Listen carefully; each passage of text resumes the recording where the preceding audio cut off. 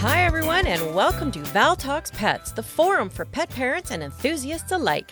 Having been in the pet industry for over 10 years now, I'm going to share with you issues and questions that arise as I work with pet parents on a day-to-day basis.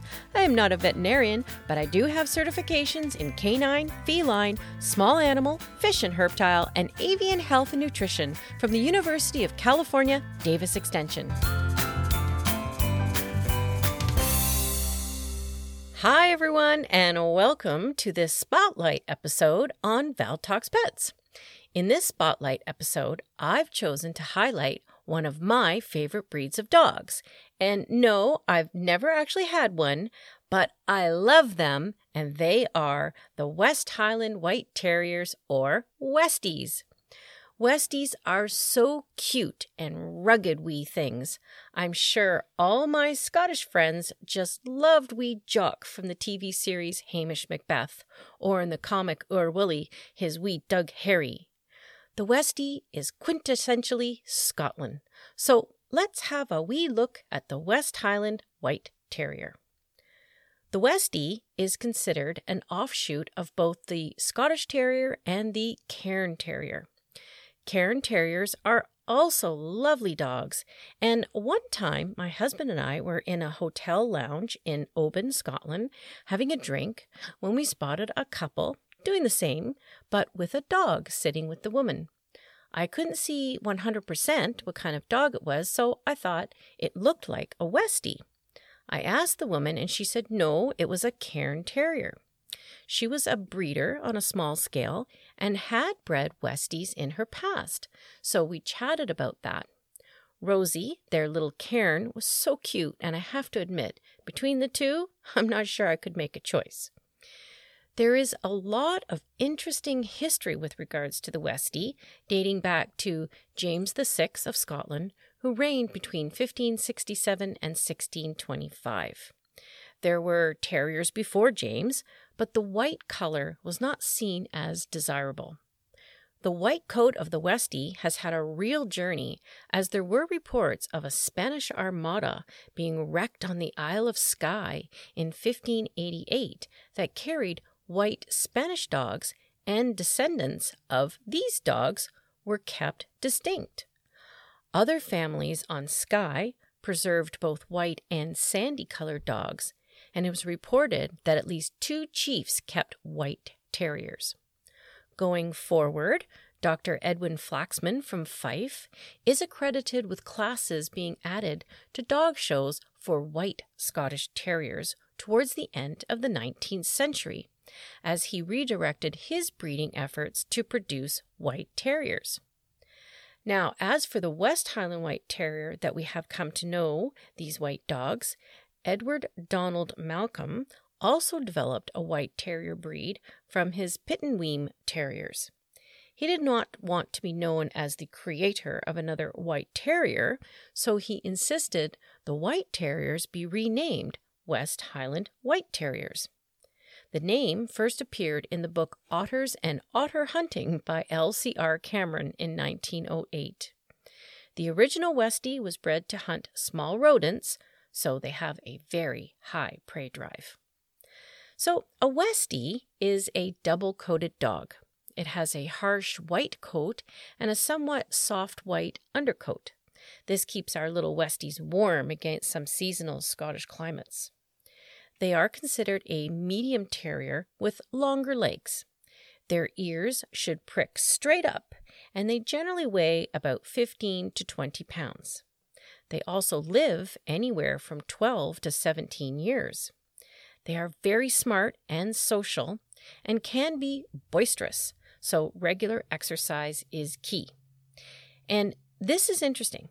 A Westie's paws are slightly turned out to give them better grip when climbing on rocky surfaces. Is this not just the best dog for a hiking companion? As a companion, Westies can have great temperaments, enjoying company and being social. Some may prefer to be less social, and they tend not to tolerate rough handling, especially from small children that may pull their ears or fur. Because Westies have a strong prey response, it is best to train from a very early age to not become food or toy possessive. Westies can be a bit stubborn, so training will be more challenging. Things to work on are barking excessively and digging. But Westies love their exercise. They bond well, can make a great watchdog, and they are generally quite friendly and happy. As for health concerns with Westies, there is one thing that does seem to crop up consistently when talking about health and Westies, and that is skin disorders. Some Westies can be affected by atopic dermatitis. This is a chronic allergic skin condition that affects more male dogs. Also, they can be affected by hyperplastic dermatosis. This disease is inherited and may present with lumps, bumps, and scaly skin. Unfortunately, Westies can also suffer from food allergies, environmental allergies, yeast infections, and hot spots. Now, having said this, when I spoke to Rosie's owner in Oban, I asked about the skin issues with Westies. She said that she did not have any issues with her Westies when she bred them, and that she knew several Westie owners and none had issues. So I think the bottom line here is, if you want to get a Westie, you need to be very aware of their potential issues and be well informed about what you can do right away if anything starts developing. So tips for keeping Westie's skin healthy is daily brushing, clipping, so make sure you go to a groomer that is experienced with hand stripping. Weekly baths, nail clipping obviously, but for Westies, this is even more important so that they limit the chance of opening their skin and creating sores. And oral care for Westies is important as they have small mouths. And one last thing, Westies can also have what is called Westie jaw. This is craniomandibular osteopathy, also known as lion's jaw or Westie jaw. According to animalfriends.co.uk, this is a disease that affects the jaw, causing swelling, reduced appetite, drooling, pain on opening the mouth, and in some cases, fever. It is the result of bone swelling during the growth of the bones of the skull and jaw. It will be noticed between the ages of 3 to 8 months. This is a complicated ailment, so veterinarian consultation is absolutely necessary if this presents. So, overall, Westies are friendly, hardy, and independent. They can be stubborn and a bit of a challenge when training. They also have hereditary health issues to be aware of and can suffer from a multitude of allergies. But if you are interested in a Westie, going to a Westie rescue group will eliminate the guesswork with regards to some of the health dispositions that may come up with a pup. If a pup is what you want, then you must make sure you are very aware of what to look out for with a Westie, not just with health issues, but socializing and training. Personally, I would say a Westie is for an experienced dog owner. Yes, they are cute, but that shouldn't be the number one reason for getting one. And just as important, or even more so, is making sure you get an experienced and reputable breeder.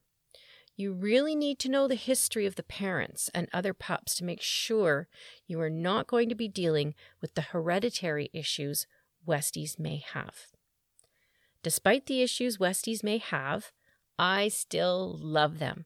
So I would also love if any Westie owners would like to share on my website, valtalkspets.com, their experience with their Westie. We can always learn so much from breed owners themselves because, as I say, knowing is caring. Thank you for listening to Val Talks Pets. Please remember to follow or subscribe to ensure that you never miss an episode. To really help the show and to make it easier for others to find, please rate and review each episode that you find interesting and helpful. And don't forget that you can also email me at val@valtalkspets.com with topics you would like me to address or with any questions you may have.